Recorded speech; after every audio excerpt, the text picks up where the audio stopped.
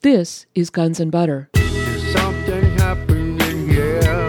Yeah, yeah. What it is ain't exactly clear.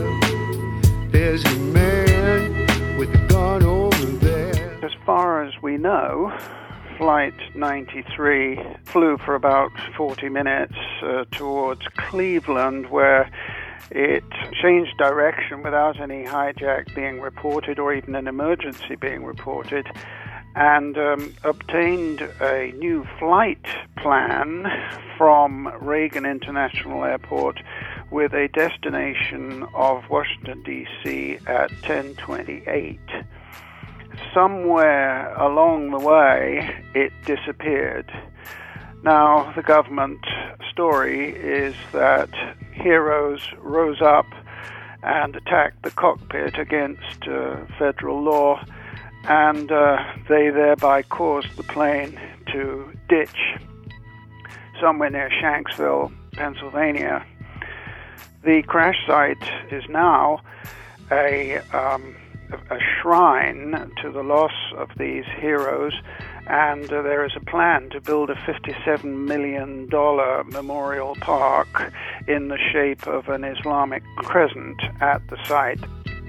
I'm Bonnie Faulkner. Today on Guns and Butter, Rowland Morgan. Today's show, Flight 93 Revealed. Rowland Morgan is a journalist and author. He was born in Brighton, England, and graduated with honors from Cambridge University. He worked as a columnist for The Guardian and The Independent on Sunday in the 1990s and has authored 40 books of various kinds. He is now a resident of Canada.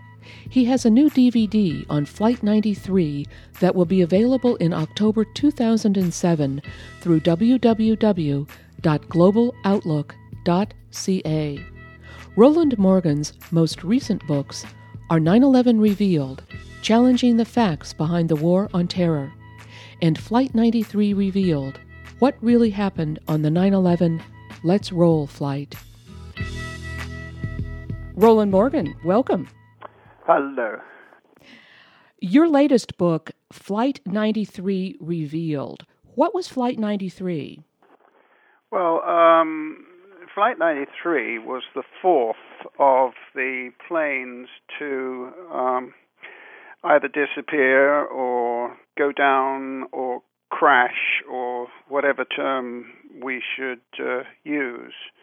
It, in my view, it disappeared under mysterious circumstances around 10 a.m. on September the 11th, 2001, that is Eastern Standard Time. And we've never really had a satisfactory explanation of what happened to it. Now, what, in your view, is the connection between Flight 93 and the Iraq War? In the beginning of your book, you quote President George W. Bush in a speech he made on November 8th, 2001, and it says that he is citing a phone call, what you call scriptures, by citing Todd Beamer's last known words and making them the last words of his presidential war-making speech. Quote, "We will no doubt face new challenges, but we have our marching orders. My fellow Americans, let's roll." Well, yes, Let's Roll was a slogan that emerged from the Flight 93 affair. Now, a long story is thereby attached. I'll try to be brief. The occupants of Flight 93 were reported to have made a series of telephone calls to Earth from 6 miles altitude. Many of these telephone calls were reported at the time as cell phone calls, which added a kind of magical quality to the whole thing because, of course, cell phone calls will not work at 6 miles altitude. This is proven by the fact that the airlines are now introducing newly invented technology to make cell phones work on planes. They did not work in 2001. These phone calls were climaxed by a Verizon official who said she had received a telephone call from a passenger, an alleged passenger on the plane, Todd Beamer, who had spoken to her for anything between 12 and 25 minutes, about all sorts of things, including reciting the Lord's Prayer. He had then dropped the phone, going off to attack the cockpit, which at the time was an illegal act under federal law.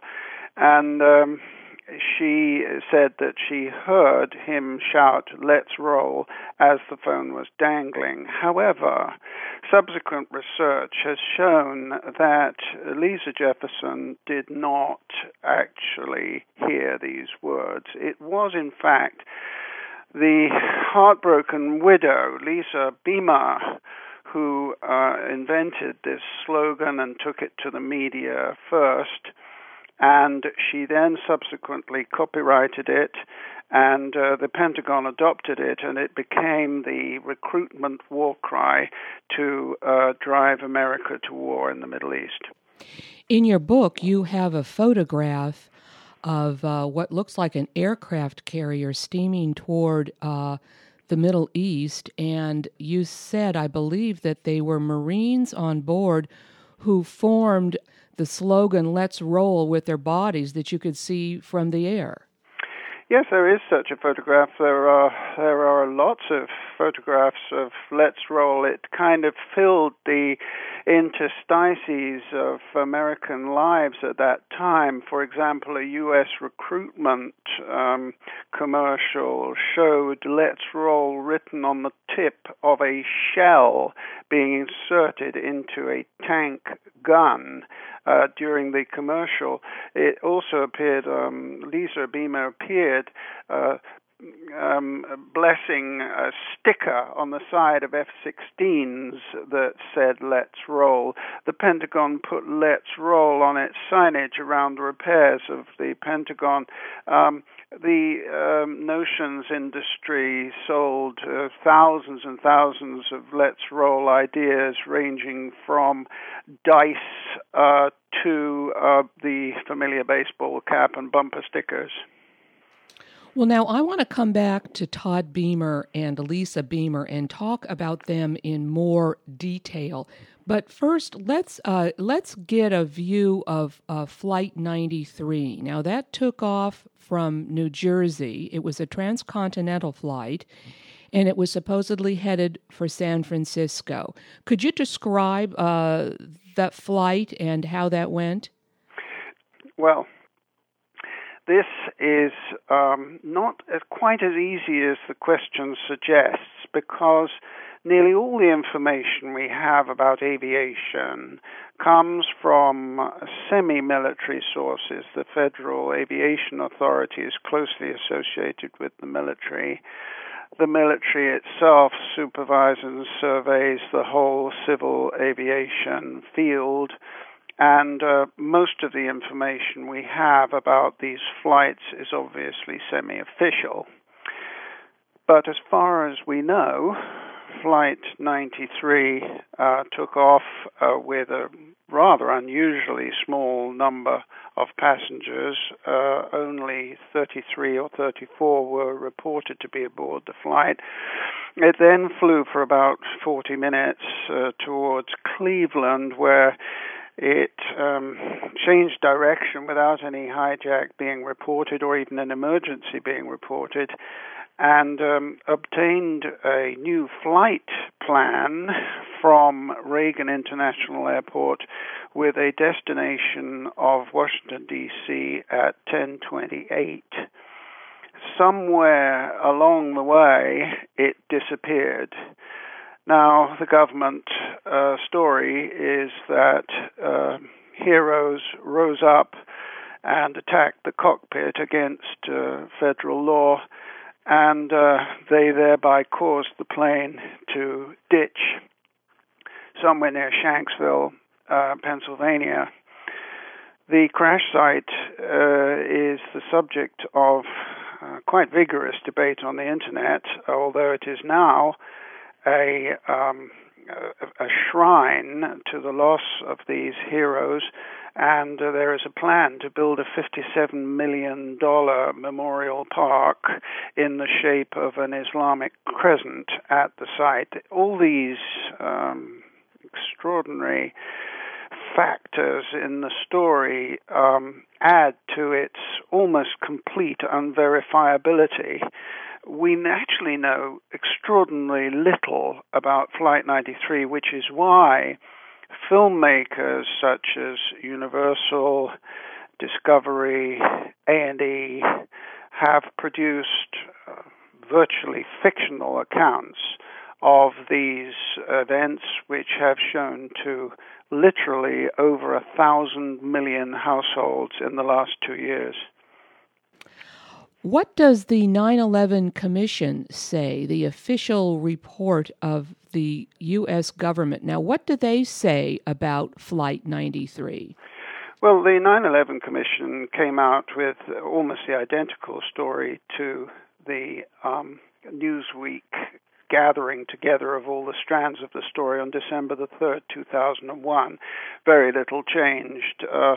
The heroes had risen up, assaulted the cockpit. The only difference was that the 9/11 Commission ostensibly had flight deck recording equipment results that showed that the passengers had never penetrated the cockpit itself, and that the hijackers had, in fact, decided to ditch the plane because of the riot aboard.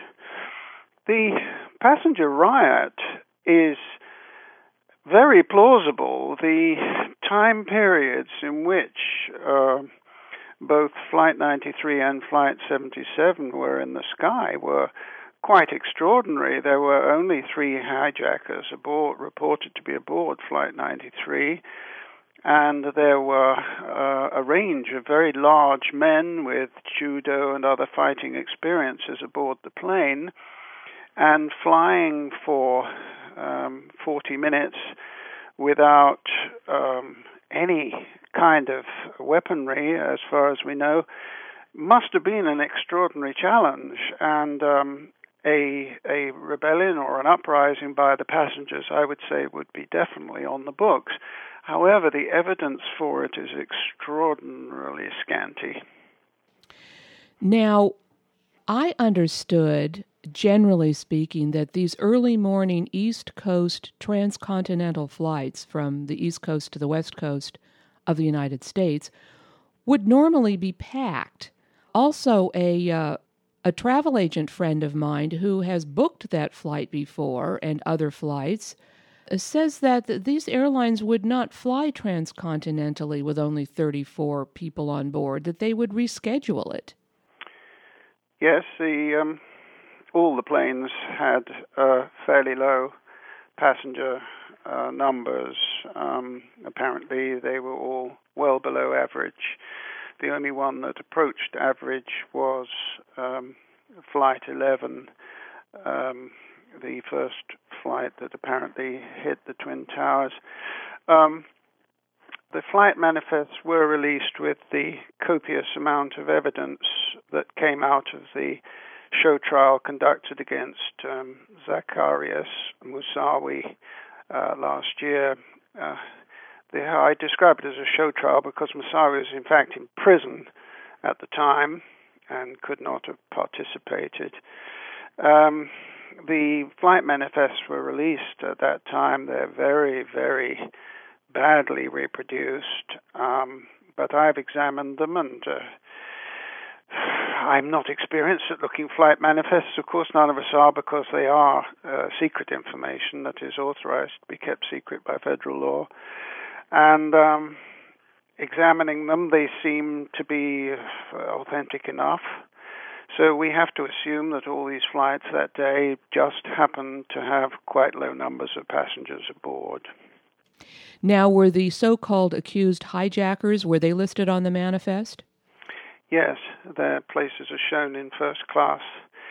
The strange thing about Flight 93 is that the pilot was never mentioned in any of the phone calls made from the plane, which all reported 3 hijackers and not 4. Ziad Jarrah is portrayed in the large number of films that have been made about this episode as having snuck somehow into the cockpit and eliminated the pilots and somehow taken their places and taken over the flight. As we know, he notoriously made an announcement, apparently by mistake, that was supposed to be for the passengers, but was heard instead by the air traffic controllers. Now, Ziad Jarrah is the so-called fourth hijacker who just appeared. Was he on the flight manifest? Yes. The thing is about Ziad Jarrah, he was rather a well-off young man who had been raised in private schools in Lebanon, later lived in Germany, spoke fluent German, and then moved to the USA to train as an airline pilot, which is a perfectly legitimate career ambition. And he flew a lot while he was on a temporary permit to be in the USA. He flew in and out of the country half a dozen times, as far as we know, all under his own name. And he probably, quite possibly, flew first class. This has never been made clear whether he regularly flew first class or not. It's rather a strange lacuna in the 9/11 Commission's report. They never mention whether he flew regularly first class, which would be an extenuating circumstance if he regularly flew first class. It would add to our suspicion that he had been framed as the pilot. I'm speaking with journalist and author Rowland Morgan. Today's show, Flight 93 Revealed. I'm Bonnie Faulkner. This is Guns and Butter. Could you then talk about the, let's call it the myth of Flight 93? There have been quite a few movies put out. The most famous and most recent, I guess, is Universal's United 93. Could you talk about the narrative of these films and what they're based on? Supposedly, there were 13 calls made from that plane. Well, the government evidence that came out in the Moussaoui trial reported 37 calls, 35 of them by airphone and 2 by cell phone. Now, only half a dozen of these reported calls, they're pure hearsay, reported by call recipients who were at the time in a state of great stress. You will remember how everyone felt that morning. They then received a phone call in their homes from a loved one who was aboard a apparently doomed flight, which of course plunged them into even further distress and imminent grief. They then reported these phone calls that had told them of an imminent, just a few of them reported an imminent revolt. Upon these scanty and very poor brief snippets of evidence, these huge, expensive films were produced showing a wild drama aboard with Islamic hijackers slaughtering people and causing mayhem and generally destroying a civil airline flight. The filmmakers are all really at pains to state how much their films are reconstructions based on the evidence. All these claims are nonsense because there is very little evidence of attacks on the cockpit in Flight 93. There's no evidence of revolts in any of the other 3 flights. And in fact, there are very few phone calls from any of the other 3 flights. Flight 11, which was the most populous of all the flights, had no passenger calls at all coming from it, whereas, as I say, Flight 93 was supposed to have 37 calls. Now, all these calls at the time were reported in the media, even by the Washington Post, the New York Times, and the Los Angeles Times. They all reported them on the 12th and 13th as cell phone calls, a pure impossibility, which many of the media directors must have known. They must have known that these calls were impossible. Now, you said that when the evidence came out in the Zacarias Moussaoui trial, that most all of these 37 calls, with the exception of 2, were now claimed to be made on airphones. Is that right? Yes. Airphones were run by Verizon from extensive offices in Chicago. The key customers of Airphone were in fact not the seat-back phone users on civil airliners. The Airphones were a bit of a flop. They were very expensive and little used, and they're now being taken out of airliners. However, the Airphone company, while removing all the seat-back phones, is in fact maintaining 3,400 reported accounts with civil private airliners and government jets. That is the core business of Airphone out of Chicago, is the most important people in the USA, important executive and government clients. The civil airliner business of Airphone was very minor.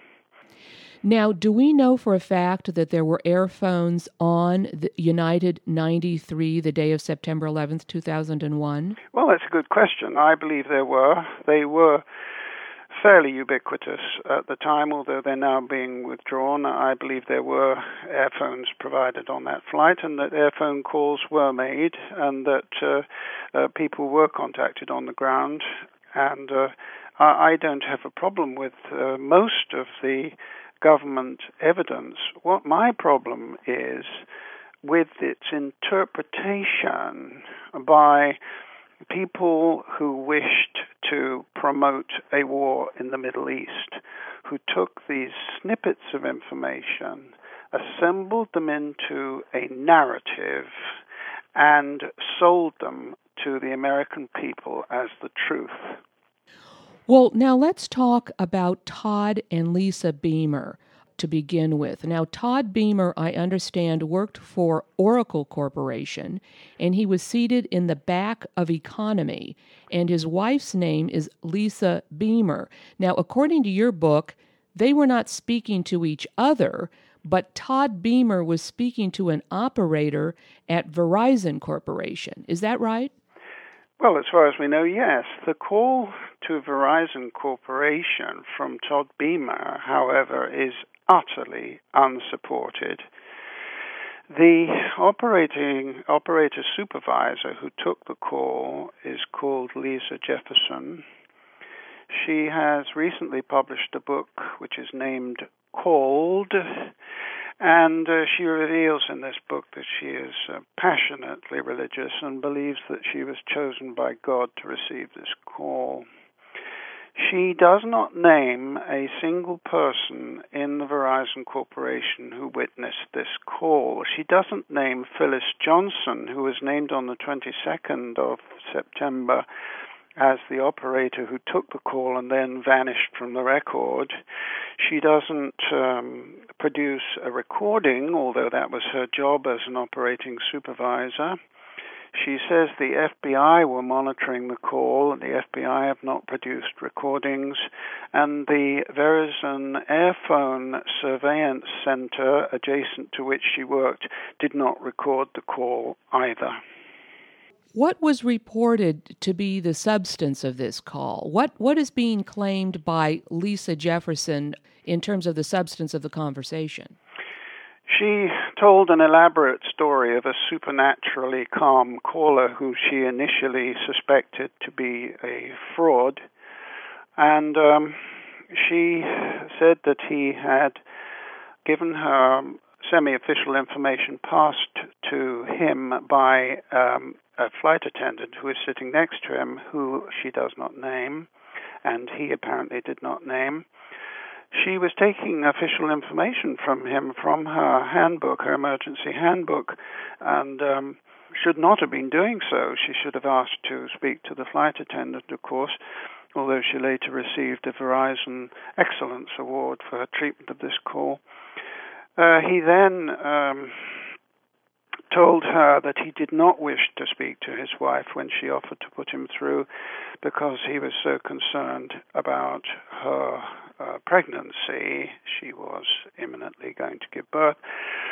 However, this, under normal circumstances, might have reinforced an operator's suspicion of the identity of the caller, since their voice could obviously be recognized by their close partner. He then asked her, according to her report, to recite the Lord's Prayer with her. In some versions it's Psalm 23 or both. And he then also asked her what was happening and why the plane was being hijacked and what the hijackers were wanting. And she played along with this and said she didn't know. And on the Larry King show, Lisa Jefferson said that she herself did not know that a series of attacks were taking place, although she changed her story and said that she did. So it's very confused. The story has all the hallmarks of a cooked-up story, I'm sorry to say, and it should never have been given credence by experienced media editors as a reliable story. I think it's just a single-person hearsay from the heart of a massive corporation, which at the time had a $1.4 billion contract to upgrade the government's telecommunications and the Pentagon's, and was therefore effectively part of the government.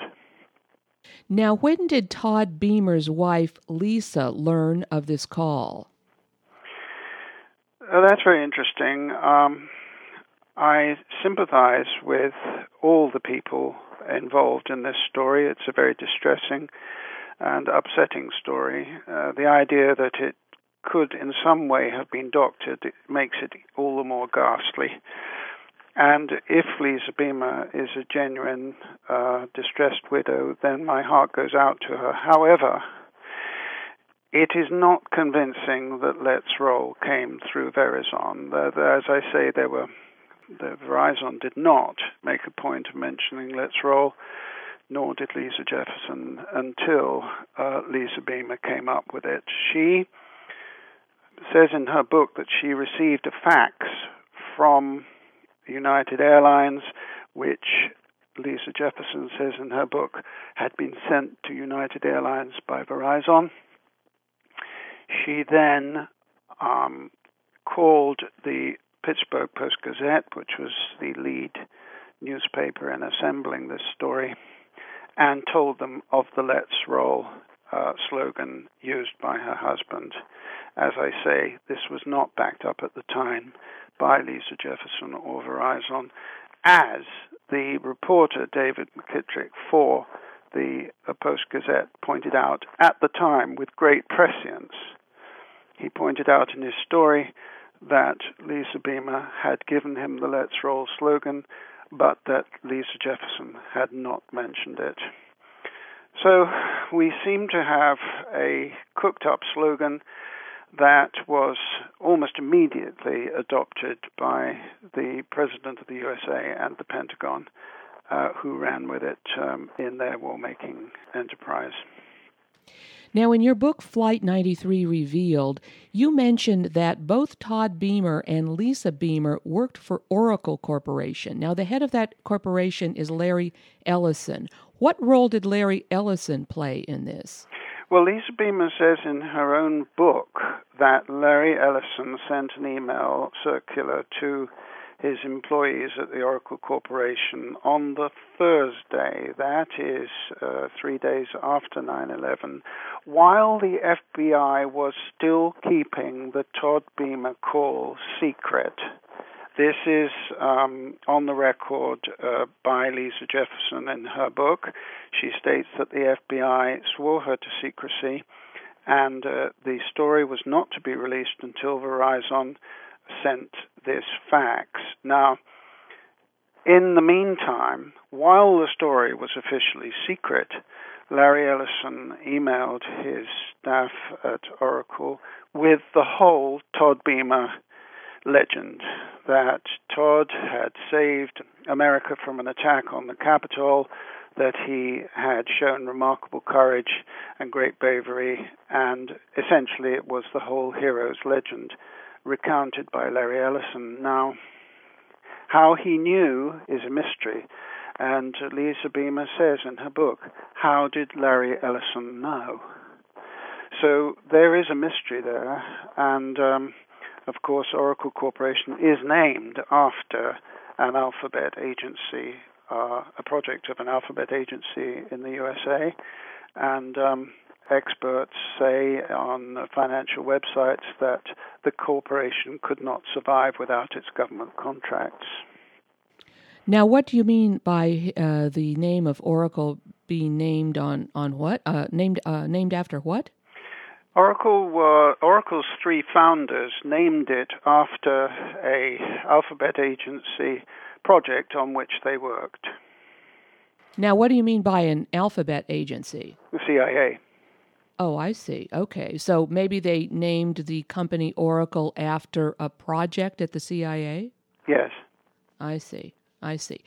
Now, Lisa Beamer did not even learn of this supposed phone call to Verizon until after Larry Ellison put out this email. Isn't that right? That's true. She received a synopsis of the call from her grief counselor at United Airlines, which Lisa Jefferson said had been faxed by Verizon. I'm speaking with journalist and author Rowland Morgan. Today's show, Flight 93 Revealed. I'm Bonnie Faulkner.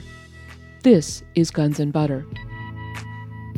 Now, you also talk in your book about the religious beliefs of a lot of the women in particular. Actually, you refer to this as the women's flight in your presentation in Vancouver. Could you talk about that? And now, Lisa Beamer wrote a book about her experience, and the name of the book is called Let's Roll.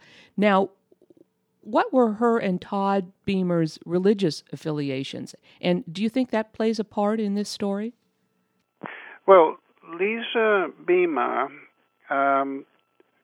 admitted to Larry King on her Christmas broadcast from her home that she and Todd were members of the Christian and Missionary Alliance. Now, the Christian and Missionary Alliance goes back a long way with CIA operations abroad, particularly among the Hmong people who were the only major supporters of the Americans in Vietnam. Most Hmong living in the USA who have Christian affiliations are members of the Christian and Missionary Alliance. And there is other evidence of connections. And that could be a pure coincidence, however, it has to be borne in mind.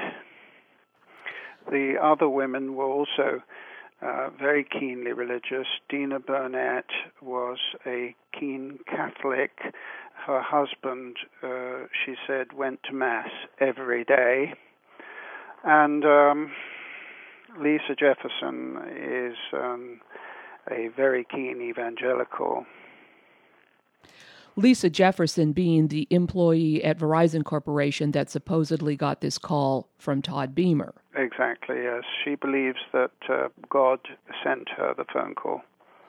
Now, you mentioned Dina Burnett, the wife of Tom Burnett. Now, Tom Burnett was on Flight 93, is that right? Tom Burnett was in the first class on Flight 93, at least he's on the manifest, and Dina was among the very first widows to appear on National Network TV, and she kept appearing.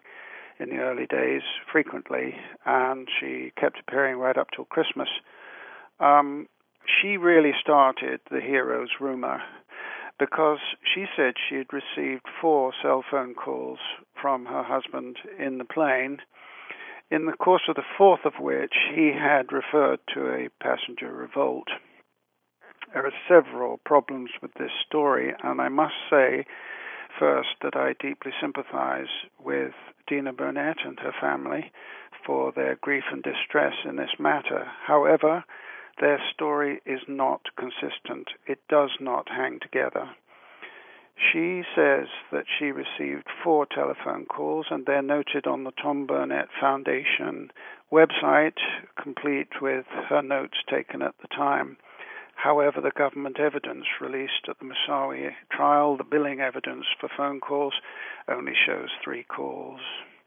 And the 4th call, in which she reported Tom Burnett said there was a passenger rebellion, did not happen. You mean it wasn't submitted as evidence at the Moussaoui trial? The phone billing evidence submitted by the government showed 3 phone calls that roughly coincided with the times given for the first 3 supposed cell phone calls from Tom Burnett. They were actually made by airphone. However, the 4th phone call that Dina Burnett noted and has on her website as a cell phone call is denied by the government evidence. Now, what are the political affiliations of these women who have written books? Let's see. Lisa Beamer wrote a book called Let's Roll, and she was Todd Beamer's wife. Lisa Jefferson, an employee at Verizon Corporation who took a call, she claims, from Todd Beamer, has written a book called Called. Now, what about Dina Burnett? Has she written a book? Yes, she's also written a book, and the other caller who was reported to have mentioned a revolt, called Jeremy Glick, he spoke to his wife, Elizabeth Glick, for virtually the entire length of the supposed hijacking. This also was reported widely in the initial stages as a cell phone call. It's now listed by the government evidence as an airphone call. However, there's a problem with that too. Elizabeth Glick wrote a book as well. She says that they reported the call to the New York State Police, and other reports say that she reported it to the FBI as well. However, these agencies have not come up with recordings to validate these calls. Now, for the believers, you see, they don't need recordings. They're happy with the single-sourced hearsay. I'm afraid in the cold light of day, and the government agrees with me by their evidence at the Moussaoui trial, most of this doesn't stand up. And it's really shocking to me that channels like the Discovery Channel, a vast organization with 1,000 million homes within its piping reach, or Arts and Entertainment Channel, which controls the Biography Channel and the History Channel, the Universal Studios, which is part of the NBC General Electric organization. The idea that these people could spend tens of millions on making films based on virtually no evidence, while at the same time claiming that they have massive swathes of evidence that support all this, it just beggars belief that they can get away with it. Well, now, have you looked into the political affiliations of the wives who have written these books, the wives of the men on Flight 93? Well, they're a mixture. Alice Hoagland, who first appeared, reporting a phone call from her only son, a gay San Francisco man called Mark Bingham, has not been presented as a religious figure. She is the single mom, the working mom, with a gay son, she really is the appeal to the floaters, the people who are not evangelically linked or Catholically linked or so forth. She appeals to the floating people and brings them in. Then the next witness, Dina Burnett, is the much stricter right-wing conservative Roman Catholic figure who made very strict notes of all the calls she received, and they're laid out like scripture on the Tom Burnett Foundation website. Sadly, they're not supported by the government evidence, as I mentioned. Lisa Jefferson is obviously, being keenly evangelical, would be a right-wing figure. Elizabeth Glick, she's not presented as a religious person, and she's always really rather kept in the background. Her family have been more ardent advocates of the cause than her. Is that all of them? I think that is. Yes. Now, you mentioned Alice Hoagland, the mother of Mark Bingham. We did not speak about that phone call. Now, what is the claim there with regard to a call?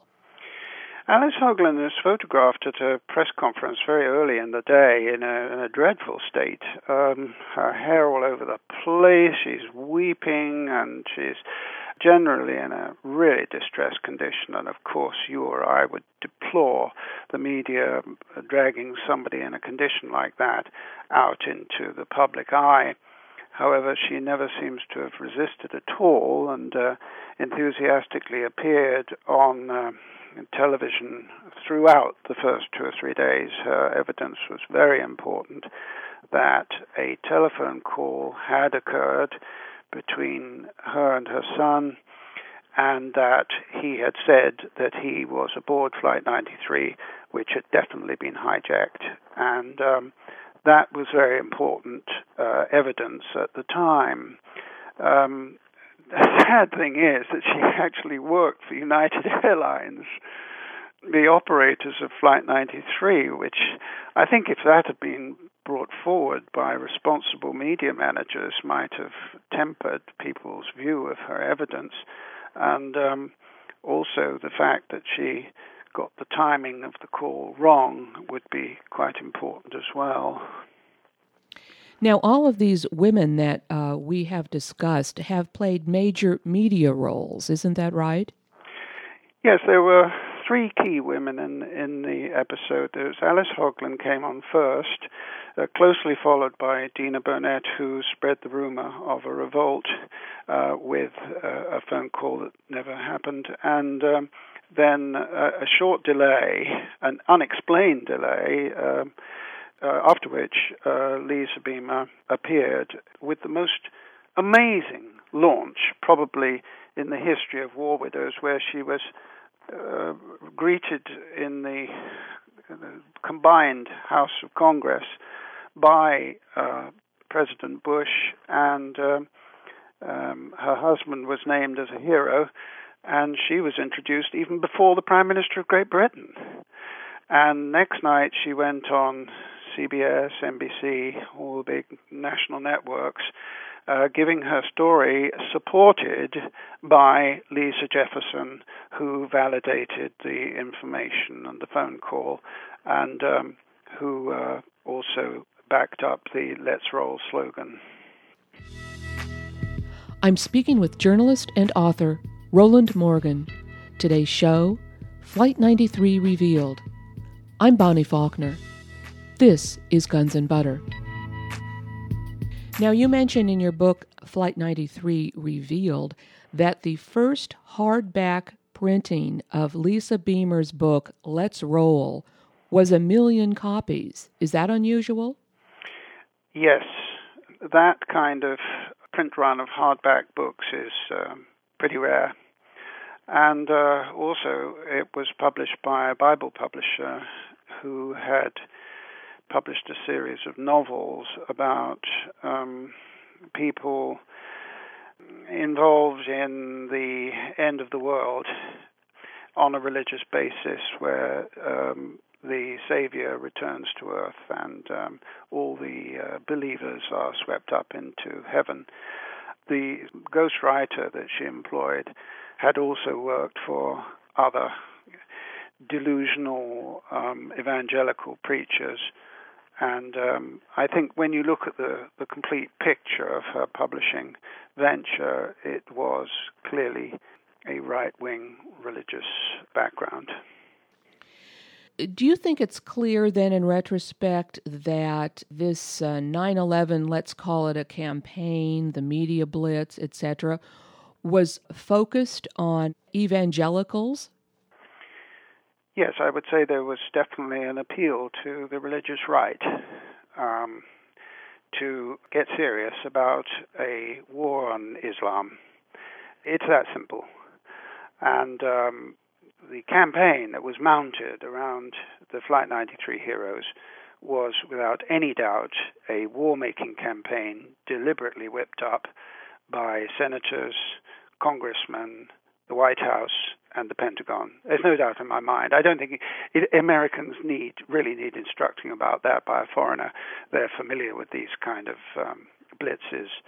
And I just think it's a great shame that this campaign has extended as long as it has and is still going on with the release of a major Universal movie that coincided with the Moussaoui show trial, which of course caused massive free publicity for the movie, and the simultaneous release of the supposed transcript of the last moments of the flight, and so on and so forth. I just think it's a great shame that this has gone on so long. Now, how long was Flight 93 in the air before it either crashed or was shot down or whatever happened to it? And could you discuss a little bit about the termination of that flight? What is the evidence there of how that flight ended? Well, the flight apparently was delayed for 40-odd minutes, which, of course, could explain the subsequent events from a certain point of view. If this plane was so late on its mission, it might have had to be destroyed for some reason because it was so late. For one thing, it could have really stretched the credulity of the U.S. public that an hour and a half later, the U.S. Air Force was still unable to send up fighter jets to monitor the plane in the usual way. It still seems quite extraordinary to me that they claim through the 9/11 Commission that they heard nothing about Flight 93 until 7 minutes past 10 after it had disappeared, when we know that Dina Burnett called the FBI at approximately 9:30, and that one of the flight attendants aboard the plane, Sandy Bradshaw, even United 93 has that in its material. Sandy Bradshaw called United Airlines and tipped them off that the plane had been hijacked at 9:35. This is all part of the official story. How then, with half an hour's warning from United Airlines, could the Air Forces not have heard about it until 7 minutes past 10? It seems quite extraordinary. And then the plane went to Cleveland, and then there's this peculiar thing of a Delta flight, Flight 1989, which was reported hijacked or unaccounted for by Delta's boss in a phone call to the FAA. And curiously, Dina Burnett also had worked for an airline which was Delta Airlines.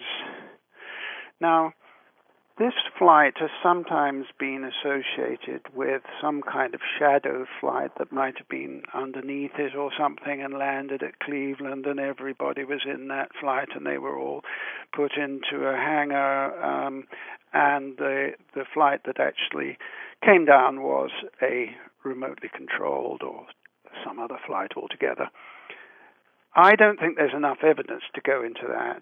There are a couple of scraps of evidence. The mayor of Cleveland named the landing flight at Flight 93, but it's all based on an AP report that seems to have been a genuine mistake. I really don't know whether it was a mistake or not. And the plane then changed direction and went down towards Washington, D.C. with this quite extraordinary and unprecedented change of flight plan, which meant that a controller somewhere in Washington, D.C., presumably at Reagan International, actually approved a change of flight plan for a scheduled flight that was due to go to San Francisco. Literally an unprecedented event that's never been explained by the government. And then later, the plane made some strange moves that were recorded on the radar, and the FAA knew about them.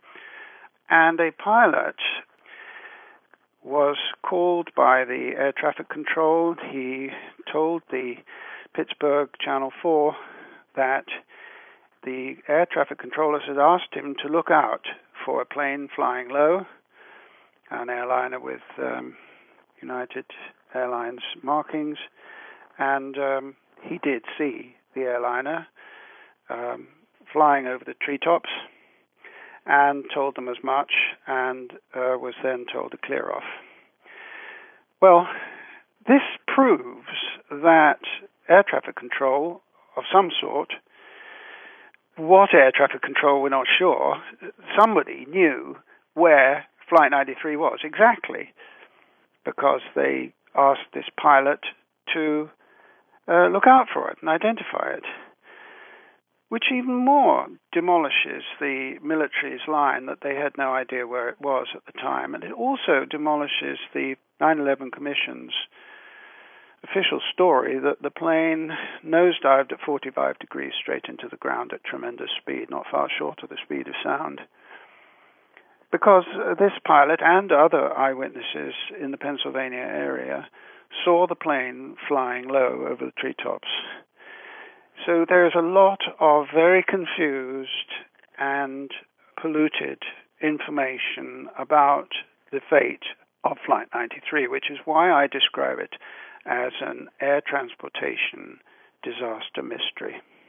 Now, doesn't the official story have it that the plane burrowed down into an abandoned pit mine and that it completely buried itself 30 feet underground, and that eyewitnesses on the scene saw no sign of a plane?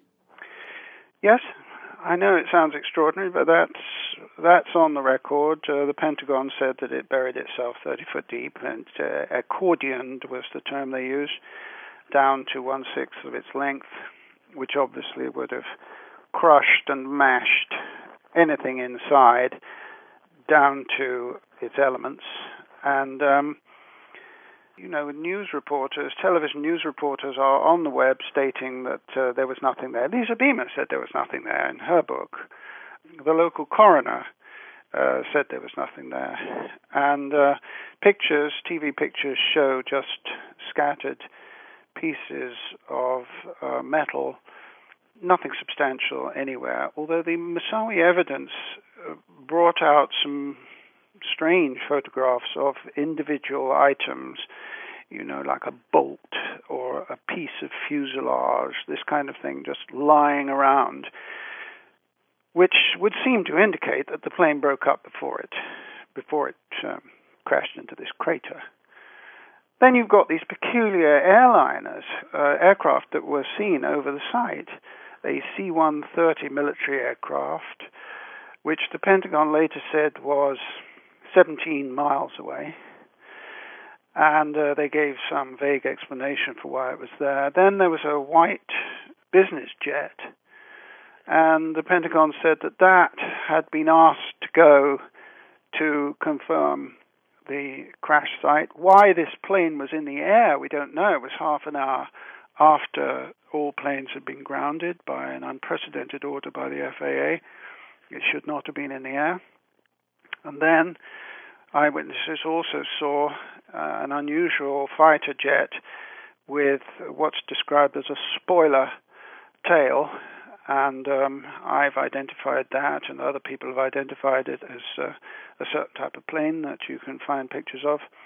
And we've really got no satisfactory explanation of what these aircraft were doing over the alleged crash site. And of course, there is footage from early news reports that show another crater, an entirely different crater, and nobody can explain what caused that crater, or the scattering of small wreckage across the site.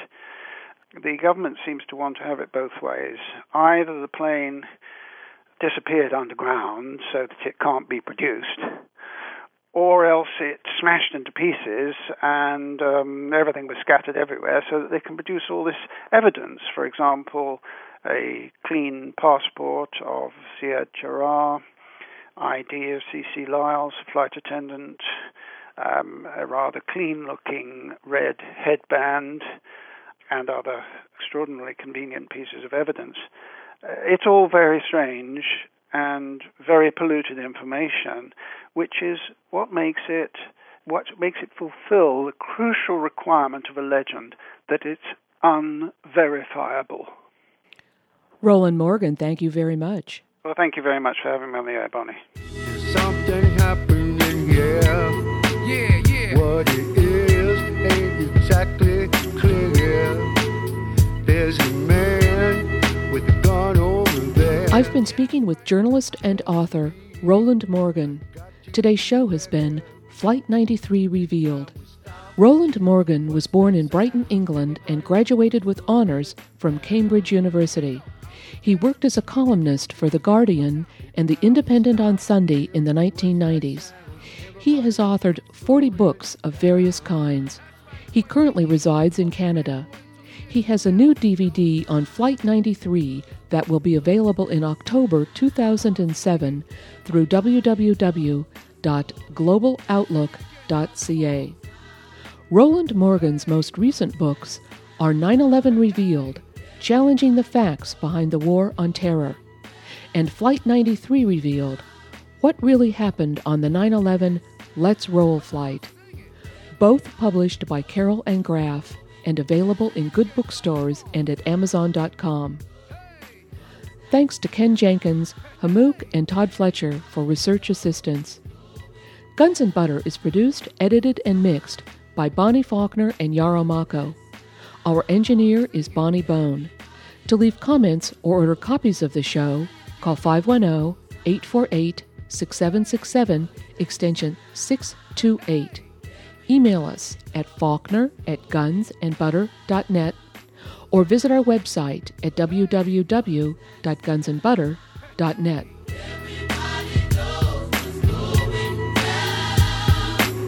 Hey yo, these are some serious times that we living in, G. And a new world order is about to begin. You know what I'm saying?